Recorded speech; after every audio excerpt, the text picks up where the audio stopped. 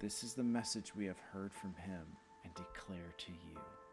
God is light. In him there is no darkness at all. This is how we know what love is. Jesus Christ laid down his life for us, and we ought to lay down our lives for our brothers and sisters. I write these things to you who believe in the name of the Son of God, so that you may know that you have eternal life. Good morning. My name is Spencer. I am one of the pastors here. So we are in the book of 1 John, and last week we introduced this book. And when we introduced it last week, we saw that John is writing to churches in the New Testament that are dealing with some false teaching. They're dealing with some people that are leaving the faith. So John very clearly in this letter is outlining, here are some identifying markers of what it means to be a Christian. This is what Christians look like.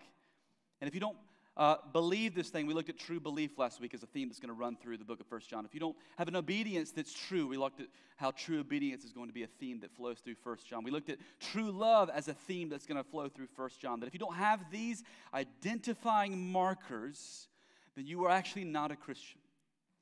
And he's very clearly outlining as we walk through 1 John, this is what it means to be a part of the church, to be a part of the family of God. And we introduced the first 4 verses. We're picking up in verses 5 through 10 this morning, where we're going to seek more of how this is outlined, more of what it means to be the people of God. And we're going to see a teaching that actually shows the church to be beautiful. Like if we practice and embody what we're going to walk through today, we live out the gospel in a way that's beautiful and is captivating. My wife has taught dance for 15 years, and I've been around for about a decade of those years. And I've seen a lot of dances in those years, a lot of them. At our old studio, I used to MC the dance recitals and their Nutcracker events. So I've been a lot of dance competitions, a lot more recitals, and I've seen some dances that are done really well. I've also seen some dances that are done not well. And if you have a darker sense of humor, which I do sometimes, they can be somewhat entertaining as they're a train wreck in slow motion.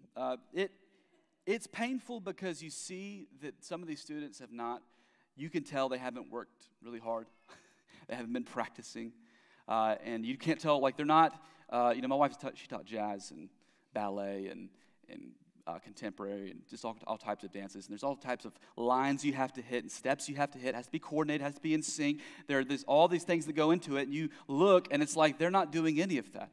This kid's looking off in the distance. This kid has a blank face. The teacher who's kind of coordinating the dance, who's trying to make sure everything's going the way it's supposed to, has this smile, but it's a fake smile, and she's panicking because she's watching all the work that they put in just fizzle out and die. You have parents that are watching, right? And they're hoping their kid doesn't break down in tears. They're also hoping that things they can just make it to the end and there's not a big scene. Like there's all kinds of things that are happening at once. You got some parents, they're holding the iPad up in the air, taking video. There's all kinds of things that are a little bit humorous to watch. But when you pit those against some of the really good dances that are done well, like when you see some students, you can tell they have worked hard all semester. They've worked hard all year. That they have practiced. And they're hitting their steps, they're hitting their lines, they're doing the things they're supposed to do. It's awesome because there's a joyous look on their face, their teacher, there's a joyous look on their face, the audience, they're captivated by it. It's a beautiful thing to actually watch when everyone's in sync doing what they're supposed to be doing. Now we're looking at 1 John 1:5 through 10 today. And the teaching that we have in this passage is going to call the church to operate in a way where if we do this well, if we obey this teaching well, we are in sync together. We're doing what we're supposed to be doing. And when God sees the church doing this, it's joyous. It's exciting. And if we do this well, it taps into something that is beautiful and compelling, that many of us long for.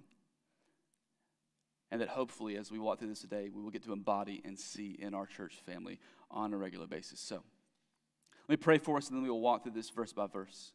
Lord, we love you, and And we thank you. God, I pray that you would help us sit under the authority of your word this morning, that we might see what it means to be the people of God and obeying a teaching that is good for our souls and is good for one another.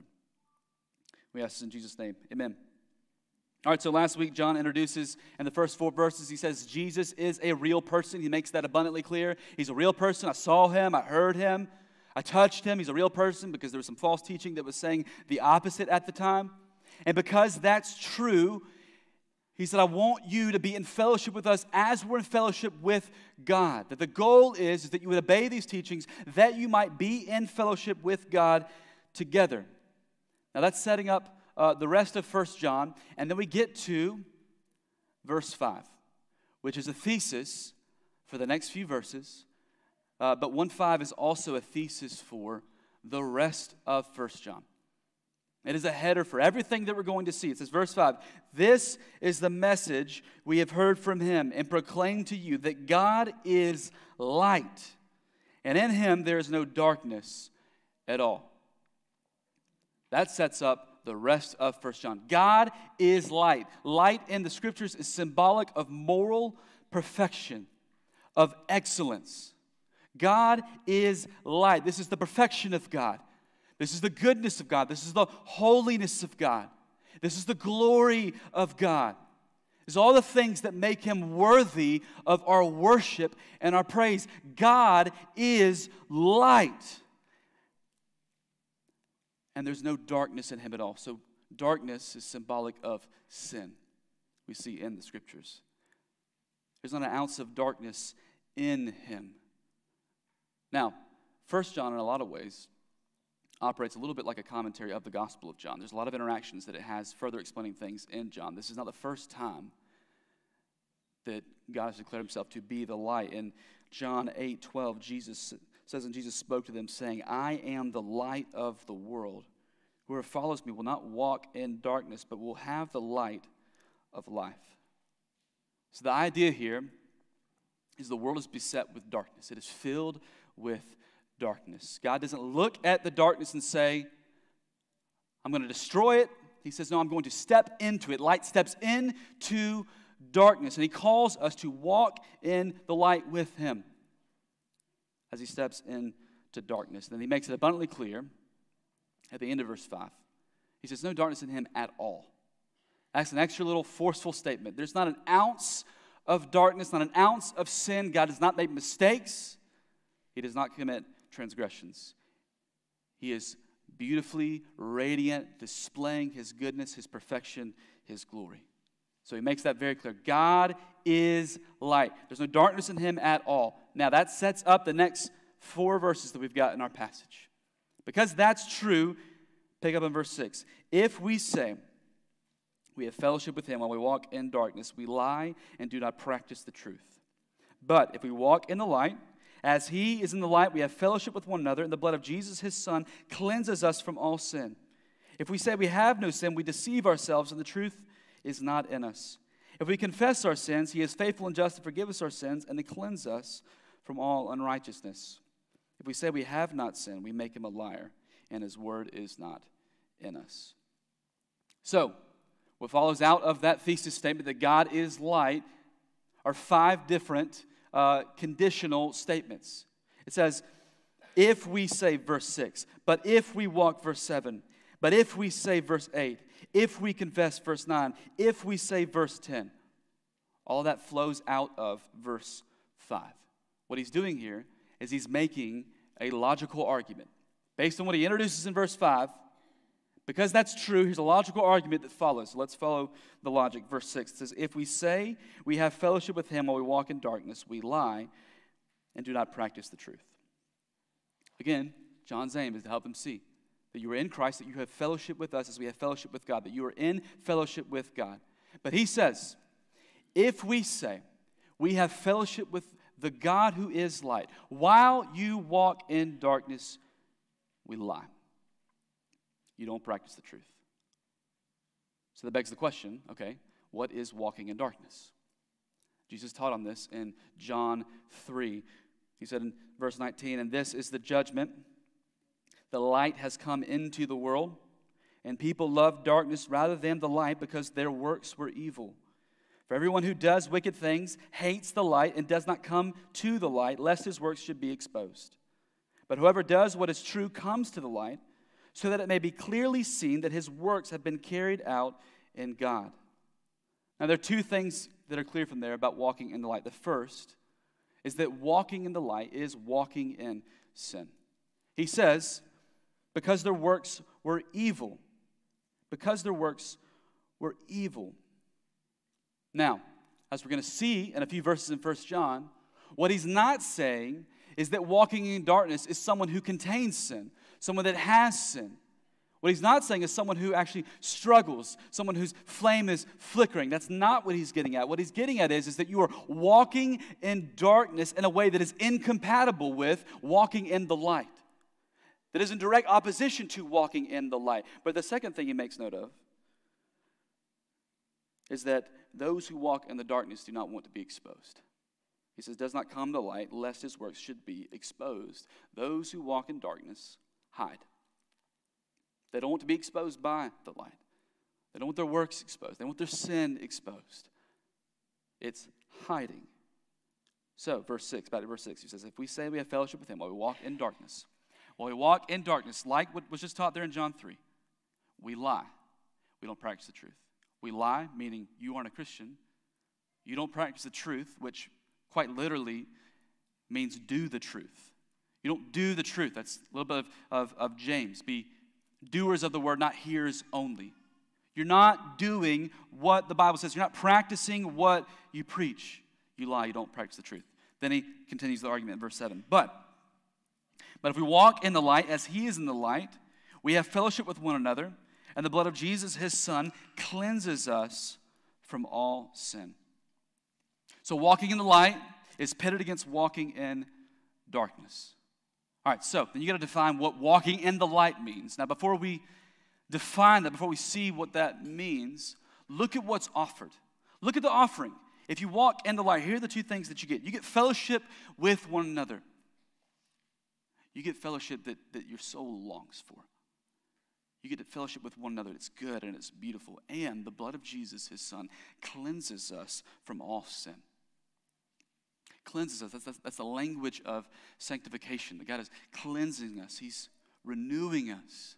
That the things that trouble you, the sin that plagues you, you get offered cleansing from those sins. Who doesn't want that? Who doesn't want a fellowship that is good? Who doesn't want cleansing from sin? If that's what's held out in front of us as Christians, then understanding what walking in the light means is unbelievably important. So, what is walking in the light? Walking in the light is standing firmly in the radiance of Christ. It is living in the light of the glory of God. 2:4, we're going to see next chapter says, you know him. The part of the walking in the light is that you actually know God. 2:10 is going to say you're abiding in the light. It's this standing firmly in the light in a way that's different than the rest of the world. And that so much of what we're going to see the rest of 1 John is going to be fleshing that out with those major themes that we see, with true belief, with true obedience, with true love. But there's something that you need to know. You won't understand what walking in the light is. You won't understand the rest of 1 John if you don't understand the important first step for those of us that are Christians. The important first step for humanity in walking in the light is found in these next few verses. And if you don't get these next few verses, then you don't get the gospel. Then you don't get anything that he's going to teach next. You don't get anything in the implications of what it means to walk in the light. So we have to understand these next few verses. It's vitally important. Verses 8 through 10, he says, if we say we have no sin, we deceive ourselves, and the truth is not in us.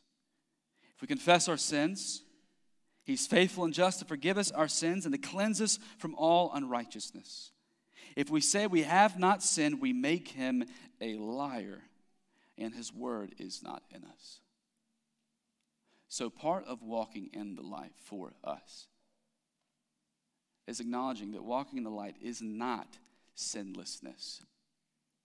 Walking in the light is not our moral perfection or effort. It is not that. It says this, if we say we have no sin, we deceive ourselves and the truth is not in us. That part of walking in the light is realizing and owning and facing the reality of that we have sin within us. And if you don't do that, you don't understand the gospel. I know some folks that used to work for this family business, and the family owners, they have this teaching they believe called Christian perfectionism. It shows up every now and then over the last few centuries. It's this idea. It's debated even amongst Christian perfectionists that what that means. But the general idea is that you can actually achieve moral perfection, moral obedience, a true love, a moral, holistic love and obeying of the Scriptures. It's a terrible doctrine. The worst version of it are those that believe you actually can achieve sinless perfection in this life. And this family who owned this business believed that about themselves. Owner believed that they had arrived at this state of sinlessness. Now, can you imagine working for an owner that was sinless? That never made mistakes? Anytime a mistake was made, ever, it's never their fault. It's always your fault. And it was. It was a miserable working experience for anyone that worked there. Because it's delusional. They're crazy. That's nuts to think that you are sinless and perfect. And that's what he's getting at. It's delusional. You deceive yourself. Now, I don't know all of you. I know most of you. I don't know all of you. I don't think any of you are going to say that, right? In fact, it's a cultural vice to say that you're better than everyone else. Like, no one likes that in our culture, all right? But here's the deal. I think this verse is getting at more than just admitting, oh, I'm not perfect, everyone makes mistakes. I don't think it's saying just generally, yeah, okay, I'm a sinner in general. I think what this is tapping into is something deeper. That it's getting more specifically. No, these are the ways in which I am broken. I'm acknowledging that there is sin within me, and that sin is harmful to myself and others. And because that's true, and because that's stated in verse 8, these next two verses that come out of it are unbelievably important for how we walk that out. In verse 9, he says, if we confess our sins, he is faithful and just to forgive us our sins and to cleanse us from all unrighteousness. If we say we have not sinned, we make him a liar, and his word is not in us. The part of walking in the light, part of having fellowship with God, is not just acknowledging sin, it's confessing it. It is a life of confession. So, that's the logic of his argument. God is light. There's no darkness in him at all. Because that's true, we're called to realize that we have sin in us, to walk in the light as he is in the light. When we do this, we get true fellowship with one another. When we do this, we get cleansing from our sin. Acknowledge we have sin in us. Confess that sin. Experience forgiveness that is offered. If you don't do this, you're deceived. You're a liar. You don't understand the gospel. The logic of the argument is actually not very hard to follow. Living that out and applying that is a different story. And that's what I want to spend the rest of our time looking at, is how do we actually live this out? How do we actually apply this in a way that's practical for our lives? And I have three specific ways. Face reality, experience real confession, enter into a confessional fellowship. We need to face reality, we need real confession, and we need to be a part of a confessional fellowship. So, let's look at that first one, face reality. We need to face the reality of our sin. This is not, hear me, this is not just saying, I'm a sinner. I'm not perfect. It cannot be just that. It is facing the reality of our sin and how destructive it is to us and how destructive it is to one another. One of my favorite Denzel Washington performances is the movie Flight. The story of Flight is that Denzel is a pilot, and he's a really good pilot. And one morning at takeoff, as they take off, very shortly after, there's massive mechanical failure, and the plane, and he understands very quickly this plane is going to crash. And he very miraculously lands the plane. He flies it upside down and then eventually lands the plane, and only 6 people die. They did flight simulations later on where a bunch of pilots tried to do the same thing with the same mechanical failure. All of them crashed. Everyone dies. He flies it. Only 6 people die. One of them was his good friend, a flight attendant. But in the investigation to figure out what happened in the crash, they discover in the cockpit trash can there are 2 empty mini bottles of vodka. And what's also happening is we see that he is not just a pilot, he's an alcoholic. And the rest of the story is he is not really facing the reality of his addiction. He's not facing that at all. He's prideful. I'm a good pilot. I'm the one that landed that plane. No one else could have done it like me. He's not facing the reality. And then the airline finds out about this, and they are actively trying to keep the authorities and keep the public from knowing about his alcoholism, knowing about his drinking, knowing about that he was drinking on that flight, because it would open them up to liability. So the rest of the story is him not facing his addiction. It's this airline actively hiding it until you get to the very end where it's at a public hearing. And at this public hearing, he's being questioned about the crash. He's being questioned eventually about the mini bottles that they found. And the legal strategy is for him to pin those mini bottles on the flight attendant, on his friend who died. That's the legal strategy. But they put her face on the screen. And when he sees her face, he finally realizes that he cannot throw her under the bus. He finally faces the reality of his sin, and he finally confesses. And he says, nope, I did drink those bottles. I was drunk that morning. I'm actually drunk right now because I'm an alcoholic. And when you see this, when you see someone who's absolutely finally owned the fact that they are a sinner, when they've owned their brokenness, when you see this in real life, when you see people finally realize and face the reality of the brokenness that's within, of the sin that's beneath the surface, when you see that, it's beautiful, because what they've experienced finally is freedom. They've experienced freedom. And some of you have been struggling for years. And you've got sin in your life and you don't want to look at it. You don't want to deal with it. Even right now, you're just like, how quickly can we get through this? I don't want to look at this. I want to think about this. Can we move on? And you don't want to face the reality of what's happening underneath the surface. We need the type of freedom that is offered when we actually face reality. We cannot hide. We need to be exposed. And if you will take a step of faith and allow this to happen, if you'll do this, then you can enter into real confession. We need real confession. Once you face the reality of your sin, we need real confession. Part of walking in the light is this. Verse 9. If we confess our sins, he's faithful and just to forgive us our sins and to cleanse us from all unrighteousness. Part of walking in the light is this type of confession. So, what type of confession is this? Is it to God? Is it to God alone? Does it involve other Christians? Does it involve everyone? What does the Bible teach about this type of confession? To be honest, the Bible does not give us some super prescriptive play-by-play, this is how you're supposed to approach confession. It doesn't. It describes some instances throughout the entire Bible, but it doesn't actually prescribe, this is what it means to walk in confession. So, but there are a few things we can very clearly see. Yes, absolutely, it is to God. Confession involves confessing your sins to God. We see that all over the New Testament. Let me just give you just 2 places that I see it beautifully displayed. In Psalm 32, David is working through brokenness and sin within him. And in verse 3, he says, "For when I kept silent, my bones wasted away through my groaning all the day long." Just picture that.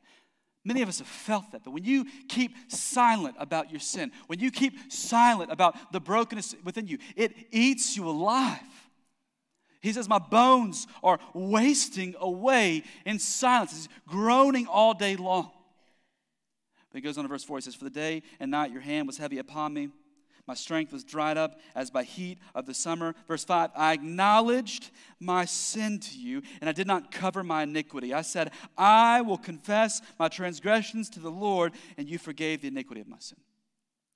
So I was not going to continue to let my bones waste away in silence. No, I came to the Lord in confession, and he covered my iniquities. And I experienced this forgiveness that he offers. Proverbs 28:13 says, whoever conceals his transgressions will not prosper, but he who confesses and forsakes them will obtain mercy. Hiding your sin. Listen, hiding your sin does not lead to prosperity. Some of you are like, I just hide this. If I don't bring this in the light, it'll be better for me. The scripture says, no, it will not. You're wasting away in silence. You will prosper and you will experience mercy. You will experience mercy. Do you want to waste away in silence? Do you want to keep this all to yourself? Or do you want what he offers to be covered by his blood? To experience his mercy and his grace, his forgiveness and his cleansing? Y'all, Jesus stands in the heavens right now with holes still in his hands. Still in his hands. Outstretched as our great high priest, waiting for your confession. I mean, feel the reality of that. That Jesus, the one who poured out his blood on the cross for your sins because he loves you, because he's jealous for you, because he wants you, stands in the heavens and says, I want your confession. I am your great high priest. I'm ready to take it. That's how much our God loves you. He wants you to bring confession to him. You don't need a priest in this life. You don't. You have a great high priest who wants you to confess. He does not want you to carry this on your own.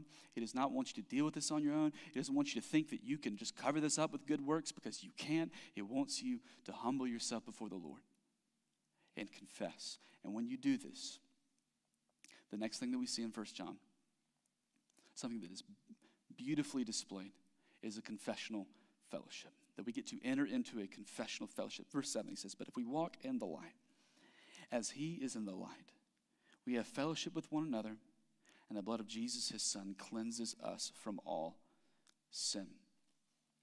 When you get to the New Testament, confess, the word shows up a lot in the New Testament. The overwhelming majority of the time, it's used in the aspect of confessing faith and confessing Jesus. There are actually only 4 times in the New Testament confession is linked to sins. Only 4 times. 2 of them are describing the same event. Matthew and Mark both describe that when John the Baptist was preaching a message of repentance, people heard the message of repentance, and they were confessing their sins publicly and being baptized. That's 2 of the mentions. There's one in James 5 that says, therefore, confess your sins to one another and pray for one another that you may be healed. And then there's our passage in 1 John 1:9. So, with those mentionings of confessing sin, how do you piece those together and get a picture of what we should do? I would argue that we catch a very beautiful glimpse of a New Testament people, of churches that knew they needed one another. They knew they needed one another. I mean, James 5 in particular, therefore confess your sins to one another, pray for one another that you may be healed. That's in the context of a teaching in James where if anyone is sick, call the elders and have the elders come and pray for you. He's teaching that when you're sick, the elders will come and they will pray for you. But then he shifts gears in 16 and he says, therefore, because all that's true, confess your sins to one another and pray for one another that you may be healed. And what's clear is that he's not just addressing physical sickness, that he's addressing this spiritual sickness as well that's within us. And he says a regular practice of what you should do is to confess your sins to one another and pray for one another that you may be healed. That the church should practice this regularly. Confess your sins to one another. Pray for one another that you may be healed. And that is also true in 1 John 1:9. 1:9 is directly linked to this true fellowship idea. The part of walking in the light is letting those who bear the light. We are called as Christians children of the light. It's letting children of the light see your sin and give you the light and give you the gospel in return. This is what we do at Care Nights, which, if you've ever been a part of groups, about once every 4, 5, 6 weeks on our community groups, we have these Care Nights. And I've heard from some of you, because I have ears, that you're not the biggest fan of Care Nights. They're not fun or an enjoyable experience at times. Some of you don't like Care Nights. I get it. So why do we subject you to them once a calendar month-ish? Why do we do this? Because you need it. Because it is good for your soul. Because you need to live out this teaching in a way that exposes what is earthly within us. Because we desperately need one another. And this journey together, in this marathon of faith together, you need confession. You need to confess your sins to others. And we believe that community groups are a wise place for you to do it. That you have these Christians who are in your life that get to know all of you, get to know the brokenness within you. And they get to give you the gospel. They get to remind you of what is good. Does that mean that you have to confess your sins to everyone? No. No, you don't. If any Christian comes up to you and says, spill it, you just say, first of all, that's weird, but no, I'm not. No. I've seen people that have confessed their sins on Facebook. I don't think that's wise. But we do believe community groups are an unbelievably good place for you to actually confess your sins to one another. If you don't, you are wasting away in silence. Your soul is decaying. You're like a closed-off cellar that gets no air, that doesn't get any light, and inside it's just mold is growing and it's rotting the wood and it's rotting it from the inside out. When you waste away in silence, when you don't actually practice this confessional fellowship, when you don't let light in from other Christians, it's dark and darkness is growing and sin is spreading. We got to open the door. We got to let some air in. We got to let some light in. We got to let Christians see what is earthly within us, what is broken, the sin that is beneath the surface. It says in verse 7, but if we walk in the light as he is in the light, we have fellowship with one another, and the blood of Jesus, his son, cleanses us from all sin. In college, I was discipling some guys, and then I taught this section of the text, and I taught them this. And I said, all right, it's basically exactly what I'm close to what I'm teaching right now. I just said, we need to walk in the light with one another. We need to actually live this out together. And it was beautiful. I watched each of them as some of them looked like for the first time were actually walking in the light, and they were confessing sin, and they felt this freedom, this burden had been lifted off of them. And I walked away from that, and I felt like the biggest hypocrite in the world because I'd never actually done that.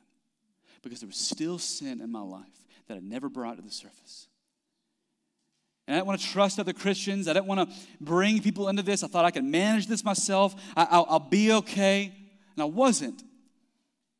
And I felt the weight of hypocrisy. I felt this liar that the First John is talking. I felt it weighing on my soul. And I said, I can't do this. I can't be a Christian and continue to do this. I can't be a pastor one day and continue to do this. I've got to take a step of faith.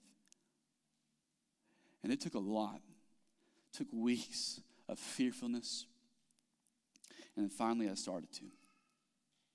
So I talked to one Christian, and a couple more. And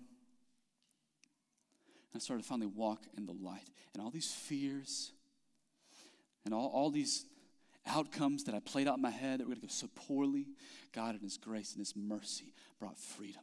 And he brought grace, and he brought mercy, and he brought this fellowship that I had been missing out on, this fellowship that is beautiful and is good.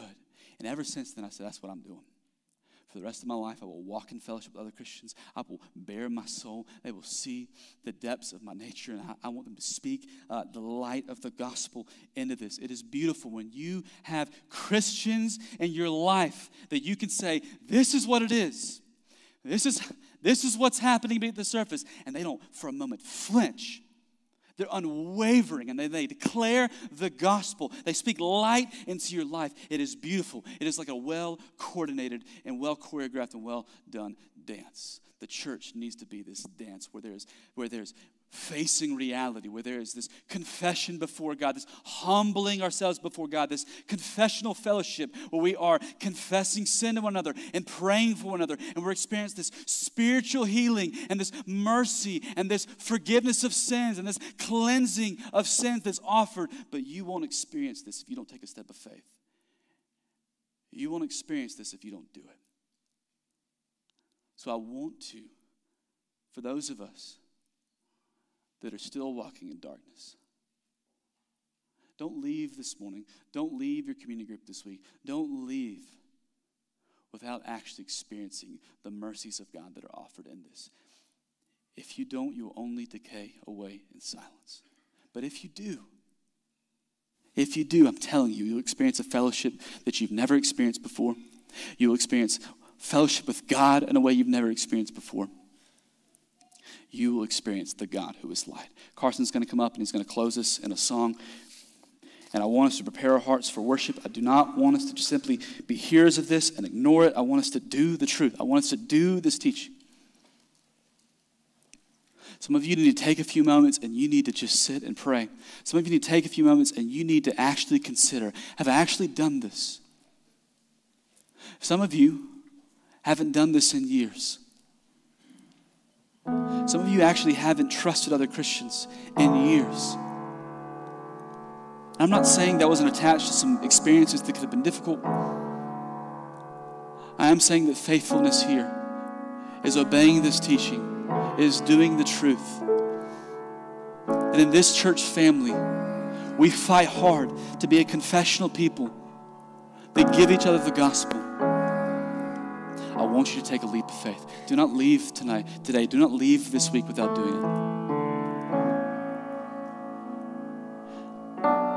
Walk in the light as He is in the light, and you will have fellowship with one another, and the blood of His Son will cleanse you of all sin. That's the promise of the gospel. Let's be a people that lives that out. God, we love you and we thank you. We pray that you would go to work on our hearts. Help us be a people that believe the gospel so firmly and so fiercely that we do not walk in darkness, but we walk in the light as you are in the light. God, I pray right now if there's anyone here that has never done this at all, if they're honest with themselves, they don't even know if they believe this fully. God, I pray you'd be so beautiful and compelling to them right now. They would open up their soul and they would confess their sins to you, and they would experience faith and forgiveness, the washing and renewal of the blood. God, I pray that you would help them believe the gospel. I pray there are Christians here that have not experienced this walking in the light. They've been holding on to darkness that's been beneath the surface for decades. God, I pray right now that you would help them take a step of faith. They wouldn't leave today without grabbing another Christian and confessing sin. But God, we need you. We need the faith that you give so that we can walk in obedience. We ask this in